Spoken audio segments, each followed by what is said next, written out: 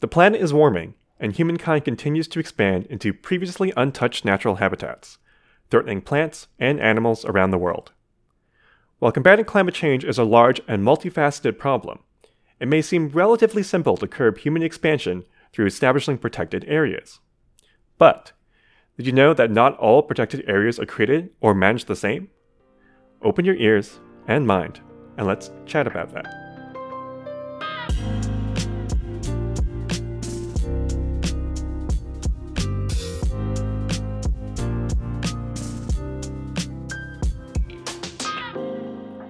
Welcome to GryphonCast, a podcast where we casually chat about science coming out of the College of Biological Science at the University of Guelph, and how that work can affect lives around the world.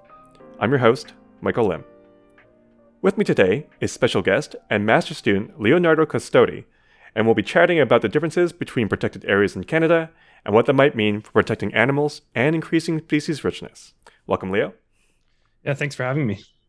So, how would you describe your research if you spoke to some random person on the street? Maybe what the Norris Lab does in general as well. In general, the Norris Lab focuses, we're an ecology lab, which means we're really focused on how interactions in the natural world affect specific species, as well as the environment on a broader scale. For example, Canada jays is one of our big study species, as well as we do research on cats in urban environments and how they affect other wildlife. For me specifically, I focus on a much broader scale than that. So things like how are protected areas in Canada, government protected areas, as well as protected areas managed by other organizations or individuals can help protect species diversity in Canada. So considering the relatively narrow scope of other people in the Norris Lab, is there a reason why you decided to focus on the bigger picture? Yeah, so for me personally, Ryan brought this project to me, but it also intrigued me from a research perspective. So just kind of a bit of background on me as a kid, all my favorite memories were going camping with my family, going to different provincial parks, canoeing, swimming in the lakes, all that kind of stuff. So I really like that aspect of it, is doing research on those protected areas that I spent so much time in. So I studied zoology in my undergrad at Guelph, but I also minored in statistics. So I have a bit of a background in data analysis and coding from that. And I felt this project gave me a chance to apply those skills to a large data set that's important nationally. You recently published a study titled Canadian Private Protected Areas are located in regions of higher vertebrate species richness than government protected areas. So in other words, areas managed privately by the Nature Conservancy of Canada, or the NCC for short, have higher biodiversity compared to those managed by the government, or just some random sampled plot of land. Can you briefly describe what biodiversity is and how it's measured for our audience? Yeah, so in a general sense, biodiversity is just the diversity of living things found in a specific area, but also across the globe. So for us, we're focused on Canadian biodiversity, but we also had to limit our search for where data was available. So we focused specifically on terrestrial vertebrate diversity. And that's because even though it's important to study things like invertebrates as well as marine animals, looking at marine protected areas is almost a different study system. And also, there's just not a lot of large-scale data on invertebrates across all their taxa. And to measure biodiversity, we use something called range maps, which are created or organized by the International Union for the Conservation of Nature. And so these are maps created by experts on individual species. And what they broadly say is within this range is generally where this species habitat is found. So when it comes to measuring, quote unquote, number of species on a protected area, what we actually measured is this protected area is found in a location where this species possibly could occur. So, for our listeners, Leo's study was comparing not only who was managing the protected land, so in the case of the study, either the NCC or the Canadian government, but also how the land came under management in the first place. So this included conservation agreements. This is the case where someone already owns the land, but then certain land use activities are prohibited, say, developing the land to build certain buildings, or via direct acquisition. So the land's either purchased or donated to either the government or the NCC. Do you have anything you'd like to expand upon in that description, Leo? Yeah, so conservation agreements are important to bring up because I don't think they're a mechanism of conservation that is as widely known as your standard protected areas. So NCC is one, and they're probably the largest organization across Canada that creates and manages conservation agreements, but there's also many nonprofits across every province that also does the same idea. So the general concept is instead of purchasing a land outright from an owner, they manage a portion of property owned by an owner for the purpose of conservation, and they limit the use of that land permanently. And this is really great when it comes to things like farmland, ranch lands, for example, in Alberta, where someone may own a set of land where they want to have cattle grazing, but they also would like to protect part of the land, but selling that piece of land could cause future problems for the ranch owners.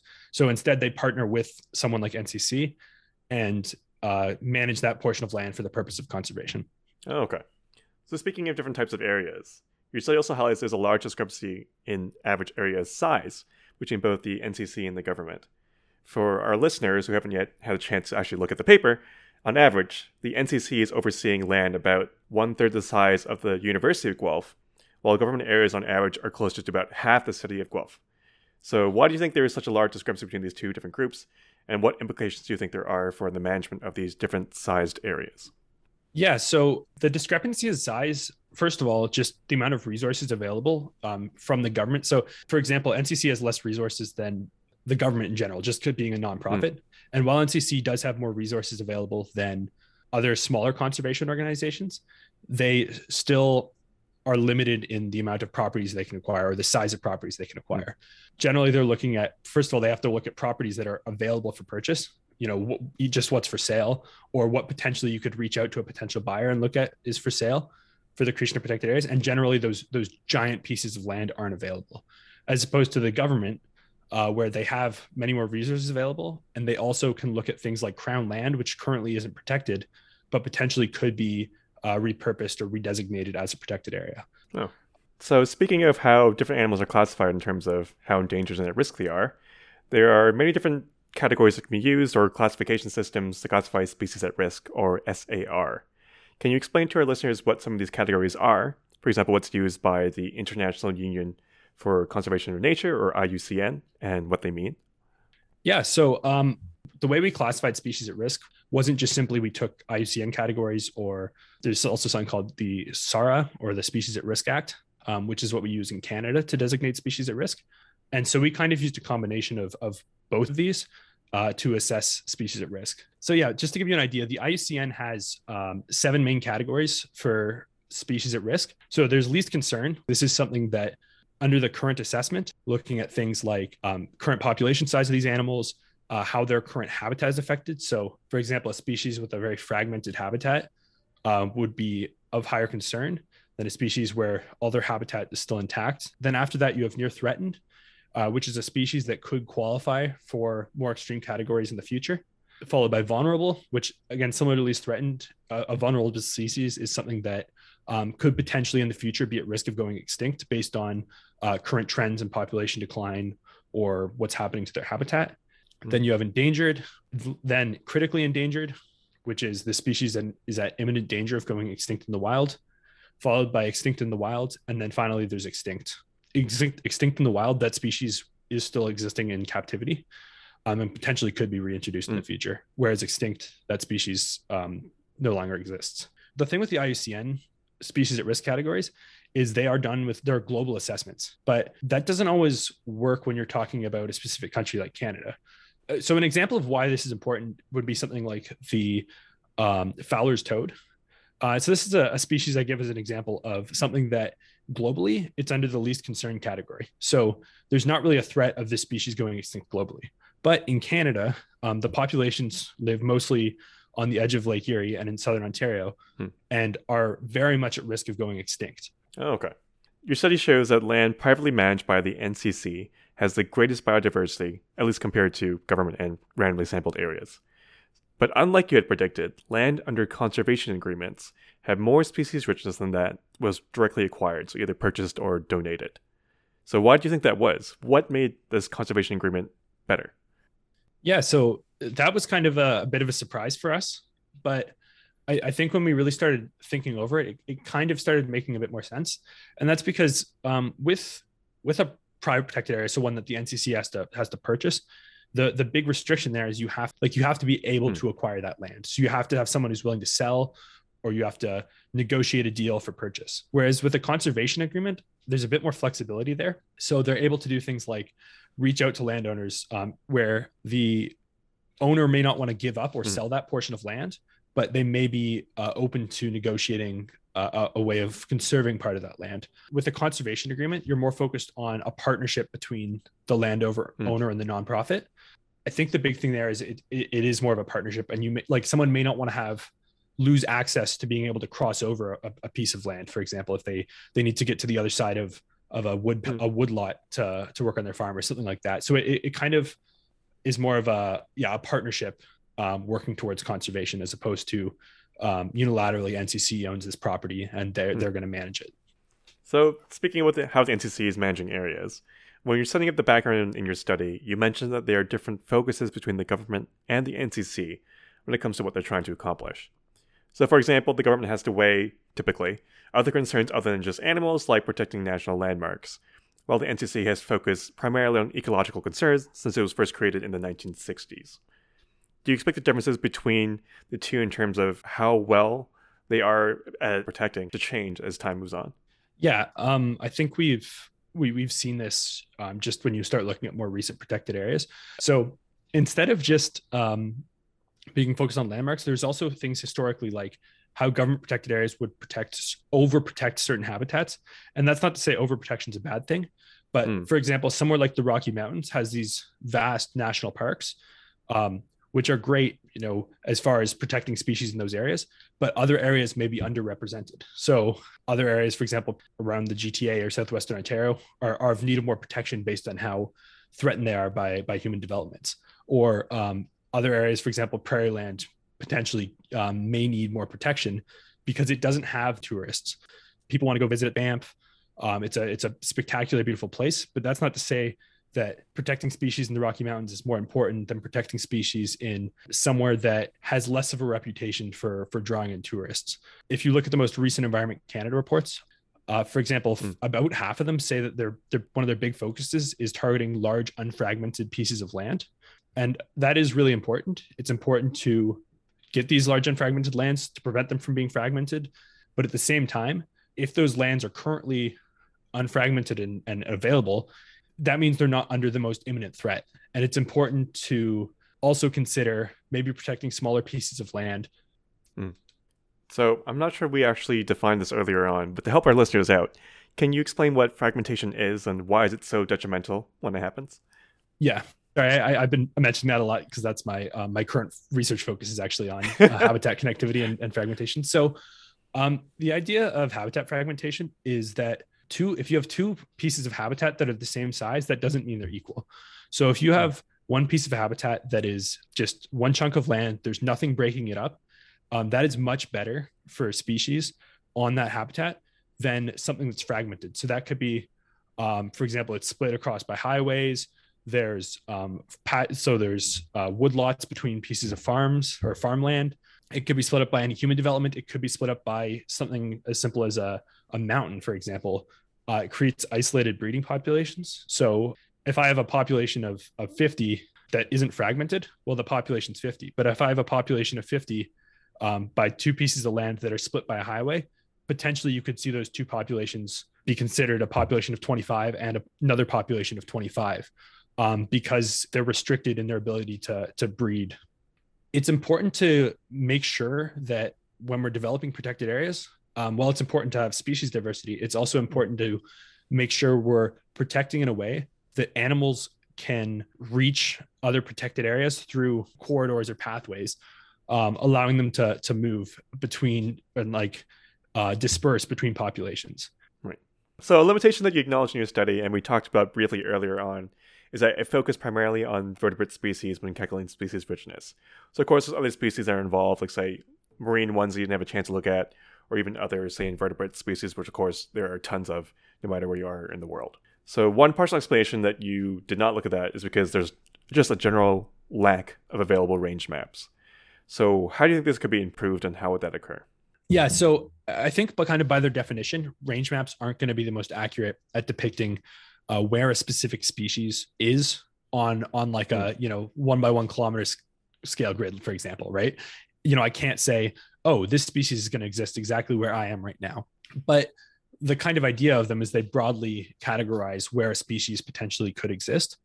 And so I think as far as that goes, they serve their purpose. But for looking at species presence absence in protected areas, as well as in locations across Canada, I think it is important to start considering potential other data sources or potential other mechanisms for identifying species presence or absence. So ideally, you'd have people go into each protected area in Canada and count all the species they see and do that, I don't know, 50 times a year and really get a sense of what species are there. But of course, the resources aren't available for that. So other potential options are things like using citizen science data. So eBird's an initiative that's through the University of Cornell's Ornithology Lab that basically tracks this. So it gets people to report sightings of birds across the world. Instead of only having researchers counting birds, you're having people who are enthusiastic about birds or just the general public report sightings of certain species. Now, obviously, to kind of jump into invertebrates, that's difficult with invertebrates because if I probably walk down the street, there's probably 1,000 invertebrates somewhere around there, but I might see a bee fly by, right? Yeah. And so invertebrates I'm not quite sure the solution to tackling that problem, but I think it really starts with starting to allocate more resources and looking into invertebrate species, just even species declines. For example, if we're looking at something like myriapods, so centipedes and millipedes, and this is a paper I was just reading a few days ago, there's only 210 of them that have been categorized under IUCN assessments. And I believe that taxa has about 17,000 members that have been identified. So what percentage is that? Yeah. So that's about 1% of the 1% of the taxa has been assessed. And so, or is that less than 1%? I'm not going to do that math right now, but a very small percentage of that taxa has been assessed. So I think the question is, so the first step is really doing more assessments on more invertebrates and trying to increase our understanding of how invertebrates are being affected by biodiversity declines, as well as climate change and things like that. And then from there, potentially leap into having more accurate data sources on invertebrates. There are others. So there's the GBIF. I can't remember exactly what that stands for, but it's another source of large-scale biological data sets, and they do have more things on invertebrates, including like presence absence data, for a certain species. So that is a potential data source that I could look at, but just in a general sense, there's a lot more work that needs to be done, just learning about invertebrates and where they can be, as well as how they're impacted by protected areas. Mm-hmm. So I know you touched upon earlier how, just in general, it's a lot harder to classify invertebrates. Like even experts would sometimes take a long time to tell one taxa apart from another, because it can be incredibly similar. But do you think there's also part of it may just stem from, I guess, a poor perception, I guess you could say, of invertebrates? Or of course you have like, your bird watchers out there or people who are really interested in seeing wildlife, like, we could see like 3 types of beetles in this forest, and people are like, yeah, not that interested. So do you think that's something that should also try to be improved across time? Yeah, I think one thing, so I remember, like, I've loved animals my whole life, but I remember one thing that kind of jumped out to me when I started my undergrad at the University of Guelph was just kind of how interesting invertebrates actually are. I remember, you jump in and you're like, well, I love all these, I love cats. I love whatever it is. I love birds. And those are kind of the things you see in a lot more like nature documentaries and things of that sense. But when you really get into it, invertebrates, I almost find are much more interesting because of the variety of them that exist. With comparing a bird and a mammal, for example, they all have hearts, they've got their lungs, and they do have unique physiological features between them. But when you're talking about an invertebrate, you could have 2 taxa that are just comparing a sponge to a beetle, for example, those are completely different systems of how they work. So I do think there could be a better job of kind of promoting how interesting invertebrates are, as well as, potentially working on citizen science projects or getting people involved in, maybe if you aren't identifying specific taxa, identifying like at the species level, identifying broader scale taxa. So, we know this insect is existing in this area or things like that, and just kind of broadly improving our database or data sets for invertebrates. Okay. So moving on, I think that most people would think that government should be responsible for overseeing any large areas of land, especially if you're trying to protect these animals in a non-fragmented space. But in your study, you suggest that private management, through the NCC in this case, has increased biodiversity. So should there be more of a switch towards private management, where there's more of these collaborations with landowners? Should it be primarily just the NCC going forward? Should it be kept at a similar ratio it is right now between government and non-government bodies? I don't think it's a competition of we should have more government protected areas or we should have more private protected areas relative to the number of government protected areas. I would say that there's just a need for more conservation in general. So generally, the kind of most recent goal for protected area coverage in Canada was set, I believe that was set in 1992. And that goal was to have 17% of terrestrial lands and 10% of marine lands covered by protected areas. While that goal is great, a lot of more recent studies have suggested that the goal should be somewhere more similar to having 30% of terrestrial areas protected by protected areas. The goal should be just to have more conservation. Government protected areas are the ones I think a lot of people would associate with conservation as protected areas. There's also private protected areas that I discussed in this paper, but there's also been a push for different conservation measures. So there's something called IPCAs, which is Indigenous Protected and Conserved Areas, and that's been getting a lot of traction. And there's been a lot more of those starting to be created, as well as worked on through government funding, as well as through Indigenous communities independently organizing those. And so that's a very promising potential way to protect land. So what was your favorite part of doing this research project? I know you already have mentioned before your tie in terms of your interest in animals and your ability to apply your statistics background to that kind of work. But was there something that really stood out to you while you're completing the study? Yeah, so I felt this was, it felt rewarding to work on this study because, when I started, it's kind of like, okay, I'm going to do this assessment and, kind of we'll see what we discover. And it was rewarding to feel like, the results of my paper actually kind of showed an impact. And also that as far as government protected areas and NCC protected areas go, they are doing better than it's kind of comparing, if I just threw a bunch of darts on a board and made protected areas there, we can see the government and NCC are both doing a better job of planning their protected areas than just throwing darts at a board. I would hope so. So that was really, yeah. But yeah, so it was really encouraging to see the positive impacts that both government and NCC protected areas had across Canada. If you could go back in time and change one thing about how you carried out your study, what would it be and why? So I think it's a good question. And I think the big thing would be to see if I could try to apply more information about invertebrates to kind of see how those are impacted. Similarly, it would be interesting to see that, there's just so many taxa, like even just looking at other kingdoms, so looking at plants, looking at fungi, things like that.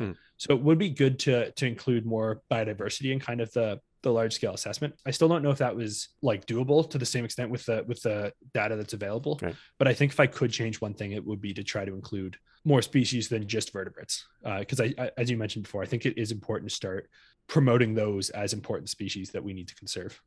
There's also the avenue looking at other alternatives to government protected areas. So this paper was actually based on a paper by Richard Schuster. He focused on species diversity on Indigenous managed lands and showing that those across 3 countries had similar or higher species diversity than government protected areas.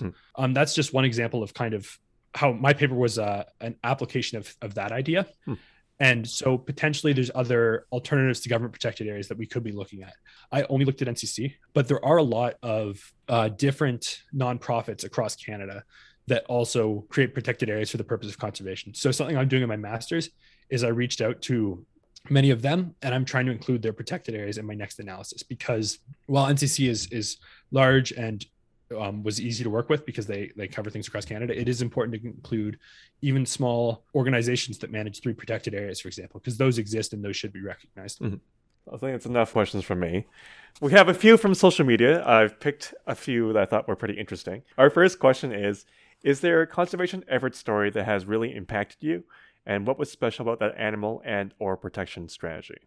Ooh, that's a good question. So one I think of is ospreys. And I mean, the conservation effort strategy for that one was as simply as it wasn't just this, but identifying a pesticide that was causing harms to ospreys' eggshells, as well as like other birds of prey. And so I think DDT. The infamous DDT, yeah. and what really stands out to me about that one, though, is in my lifetime, I'd never saw an osprey until, now I'll go up to a park and I'm going canoeing and I might see 2 ospreys, or, just seeing that bird come back and feeling like, well, something we can do even just over the course of my lifetime, can make an impact. This question may offend you, but I thought it was too good to not ask. It's often said that humans should not interfere with wild animals, as what happens to them is part of the natural way of the world. For example, you might see wildlife documentary filmmakers not stopping a predator hunting a prey animal. In that sense, should we not interfere with endangered species and consider their extinction a natural part of life and or evolution? Yeah, so it's a very interesting question, and what I would say, so there's kind of two ways I've thought about this question in the past. The first one is, I think there's an argument we've already interfered with those animals. So a lot of conservation initiatives, what we're doing is we're stopping stuff that is caused by human impacts, whether that's climate change or it's through overhunting or whatever it is. Mm-hmm. It's important for us to consider the fact that we're not stopping natural processes from occurring. We're stopping processes that humans have kind of perpetuated over our existence that have caused these species to decline.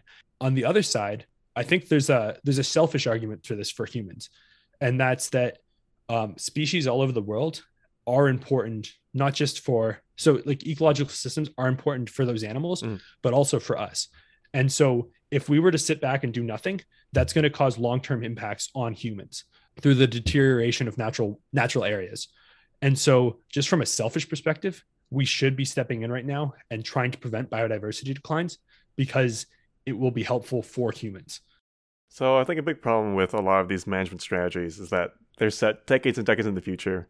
And although I think humans would like to think themselves as particularly high functioning, I think we don't do very well with long time scales. Anything more than like 5 years is almost like impossible to comprehend for the general person. So what do you say to them to try to get them more motivated to try and engage or support these management practices? What I'd say is, I think there's no better time than now to step in. So when you look at, for example, the Convention on Biodiversity, I believe that was signed in 1992 with that goal of 70% coverage. Well, it's basically an exponential curve of how many protected areas were created along the course of that function. So in the last 10 years, there's been a lot more protected areas created than in the first 10 years of that convention. But I think of how many potential conservation opportunities were missed during that time period because we weren't consistently working on increasing protected area coverage. And so what I would say is there's no better time than now to protect species across Canada. Mm-hmm. And you don't want to put yourself in a situation where you're sitting there and you're going, well, if only we'd done this 2 years ago, this species would still have a lot of habitat, because it's impossible to reverse certain decisions that are made. If you're creating a new development, it's a lot harder to tear a development down and completely rehabilitate that land than it is to protect that land now. So before we end, do you have any final comments you'd like to make about your work? And if our listeners only take away one thing from our chat today, what do you hope it is? I hope users can, I hope listeners can. They're also users. Yeah, the users. But I think if there's one thing listeners can take away from my work, it's that it's just how important effective conservation measures are, and also how important it is to think outside the box when it comes to conservation. Government protected areas are great, and we should be increasing those, but there are other alternatives to helping conserve nature. Some of them that you can more directly impact yourself. You can petition your government, but some of these conservation organizations, they have contact information out there, or some of them may focus on local areas so all across Canada, not just NCC, but many smaller ones. So those are potential organizations you could look at reaching out to, or seeing if they need volunteers, seeing if they need donations and things like that to protect your local area. And yeah, I really hope we can keep the good progress we're making to protecting species in Canada, but also improve it further. So, in 10 years, we're not talking about, if only we protected this species. And so that brings us to the end of today's podcast. A big thanks again to our guest, Leo Custode, for joining us today. Griffin Cast is brought to you by your host, me, Michael Lim, with editing assistance from Ian Smith. If you're hungry to learn more about different science topics, please check out Scribe Research Highlights. That's Scribe, SCRIBE, Research Highlights on the University of Guelph website at uguelph.ca. Or you can follow us on social media at UofGCBS. You can find us on Instagram, Twitter, and Facebook. Music in the podcast comes from Upbeat. There'll be details in the show notes as always. And until next time, please stay curious.